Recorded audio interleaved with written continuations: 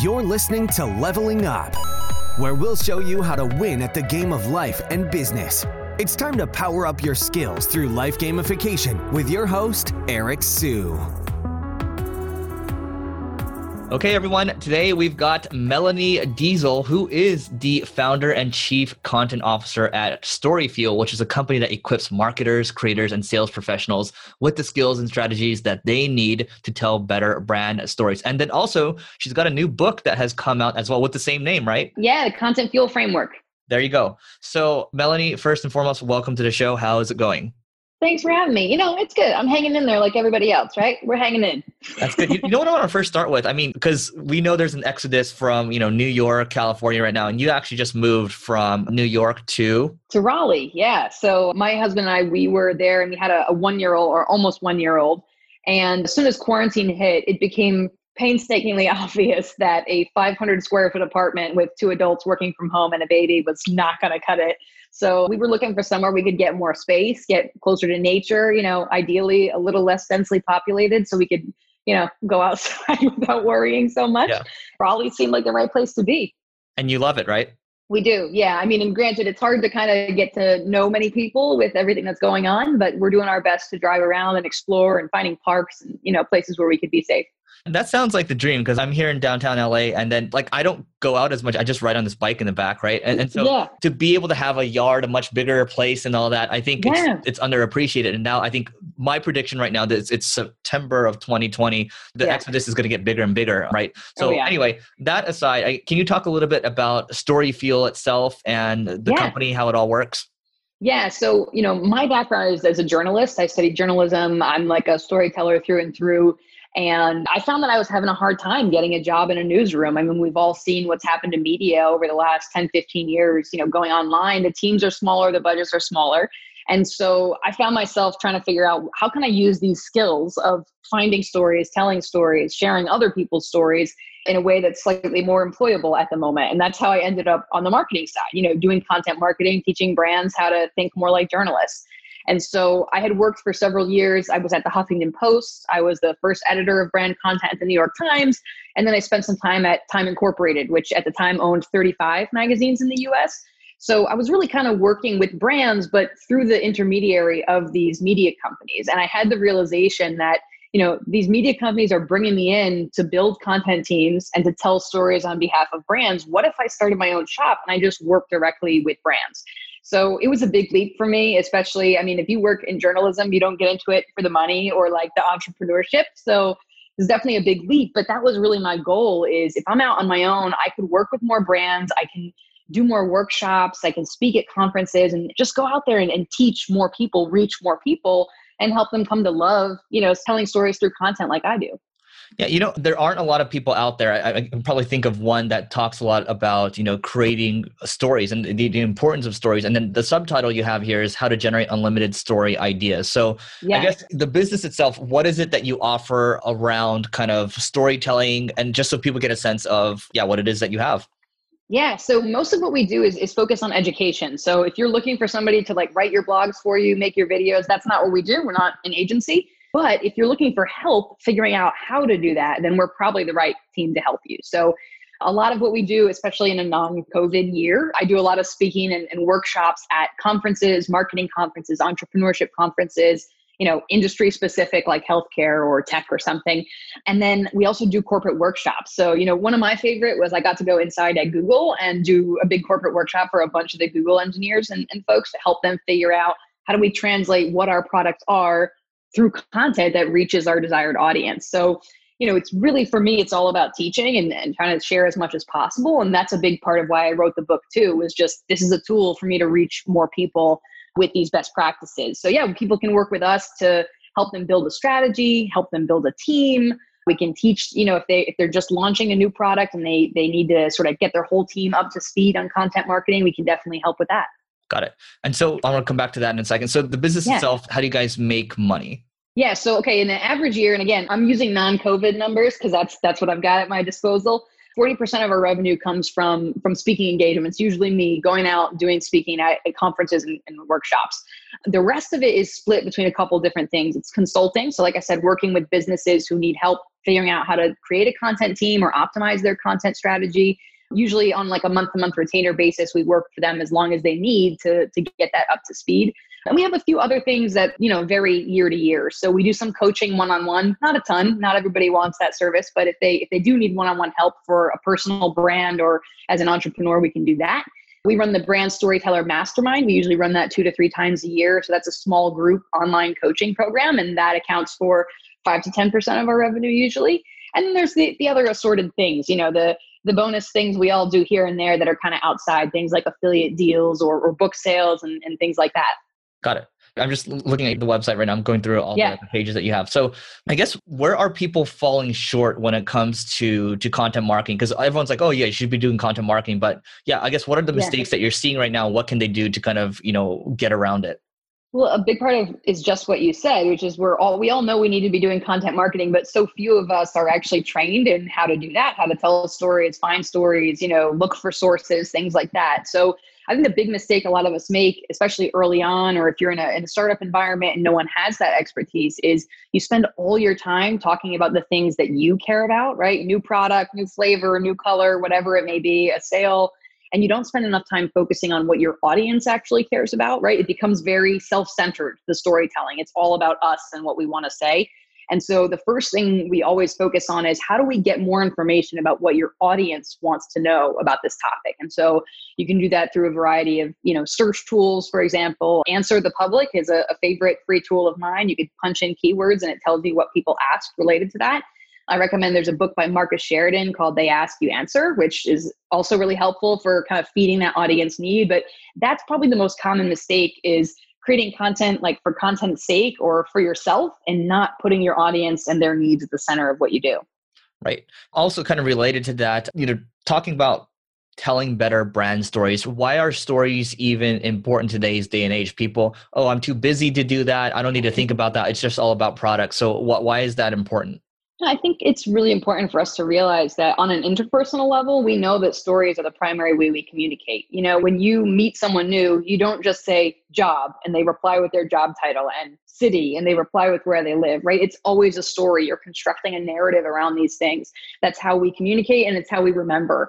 And so we know that when we can create sort of emotional content that strikes some emotion for them, whether that's, they're making them happy, striking their curiosity, making them afraid a little bit if there's something to be concerned about, that's going to connect much more deeply. And so, you think of all the brands that we respect so much that we love their advertising, which is pretty unusual. Brands like Apple, Starbucks, Nike, the ones who really kind of strike a chord for us. It's the ones who tell a story. They construct a narrative. They don't just say, here's a phone. They say shot on iPhone, and they show you, the touching photos that you wouldn't have otherwise, right? It's all about that emotional connection and constructing a story around it.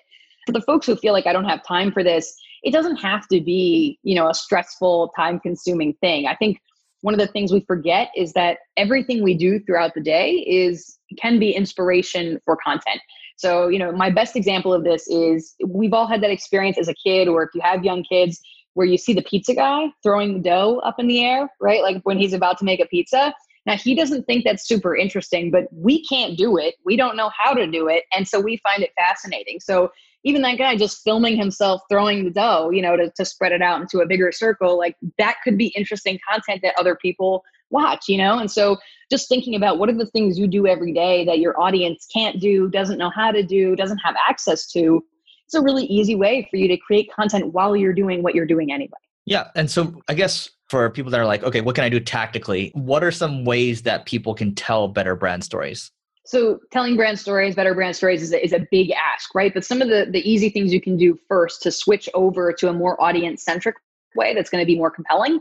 The first thing I would say is right now, especially, is to look for process-focused content. So by that, I mean content where you're creating to help your audience complete a process, whether that's building something, making it, fixing it, deciding between things, anything that could be served with a how-to or instructions, DIY, right? This is a time where educating your audience, that not only provides value for you as a business and can be used as a sales tool, here's how to do this, but it's evergreen. So it's valuable for a very long time and it's highly valued by the audience. So if we look back to like March of 2020 of this year, when all the lockdowns and everything else were starting, we did see a huge increase in searches for those kinds of terms, instructions, how to, DIY, because we all lost access to the people, places, resources that we normally have. So especially right now, if you're just getting into this game or you're just trying to optimize during this time, then focusing on that instructional process-focused content is a really good place to start.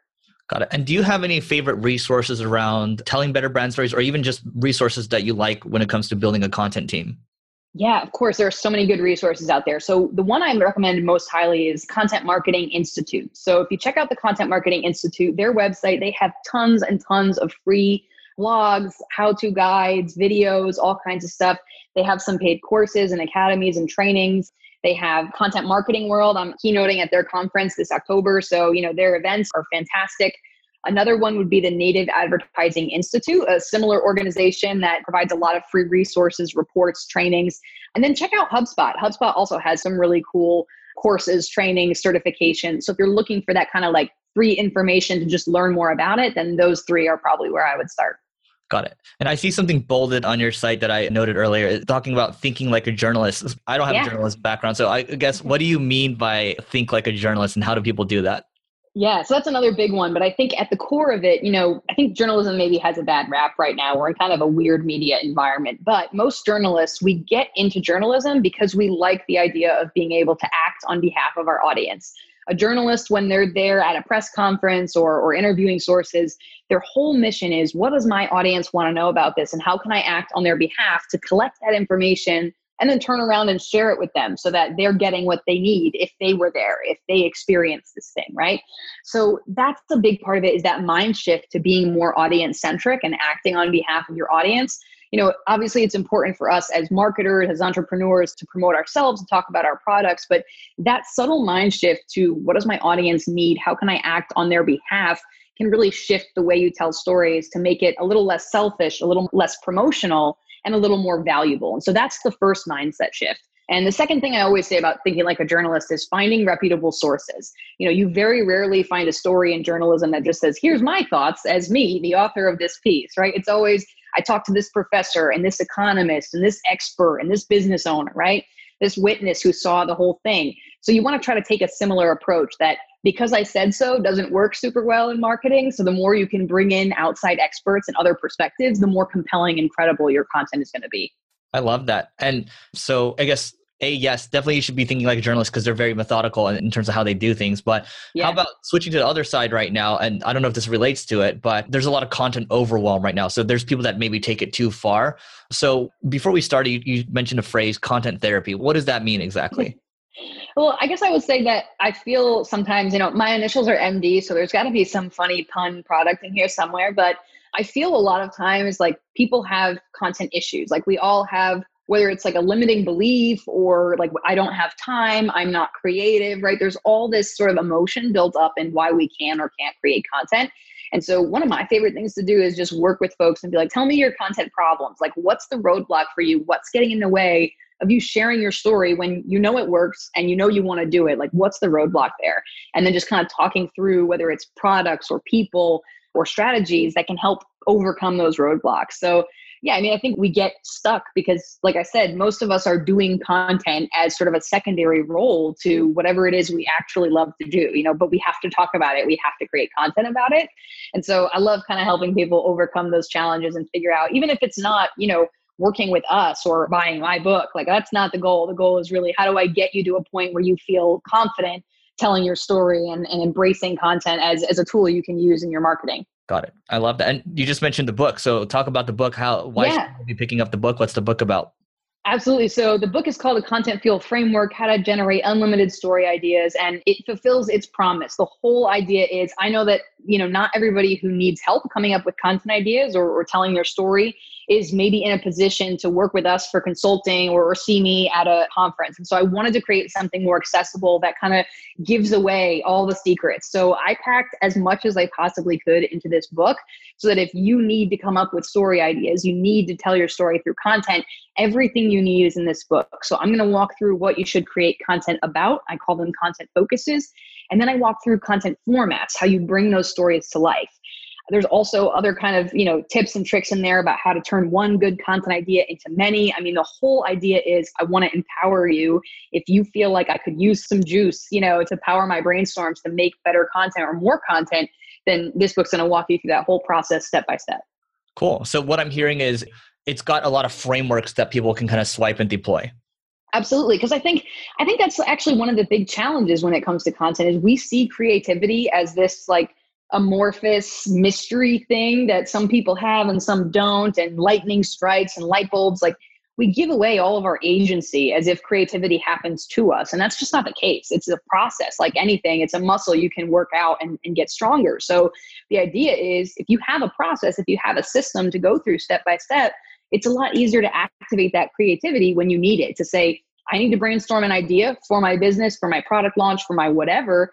You're able to do that because you have a system and a step-by-step process. So yeah, that's absolutely the goal, is to build a system around it so that creativity is a little more accessible.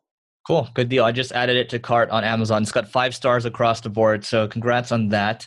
Thank you. What is one new tool that you've added in the last year? So it can be like an app or it can be like a Peloton bike, whatever. I know you've prepared for this one. So what is it? Let's hear it. So I am absolutely obsessed with this tool called Inbox When Ready. It's a Gmail plugin. I don't know about you guys, but I tend to get really reactive when I see like a lot of tasks in my inbox. And it can distract me from what I'm supposed to be working on. So Inbox When Ready basically collapses your inbox if you use Gmail, just a Chrome plugin or whatever browser you use. And it doesn't display the number of unread emails in the tab so that it kind of keeps you from going into, email wormhole. And it also, you can choose limits. So I only allow myself 30 minutes in my inbox every day, and it keeps a counter of how much time I've spent looking at that inbox. So that helps me rein it in big time. I love that. I mean, I just added another thing right now. I added to Chrome right now, but it's another 5-star review. So you're on fire with these 5-star review things. So, and then Melanie, what is one must-read book you'd recommend to the audience that's not from you?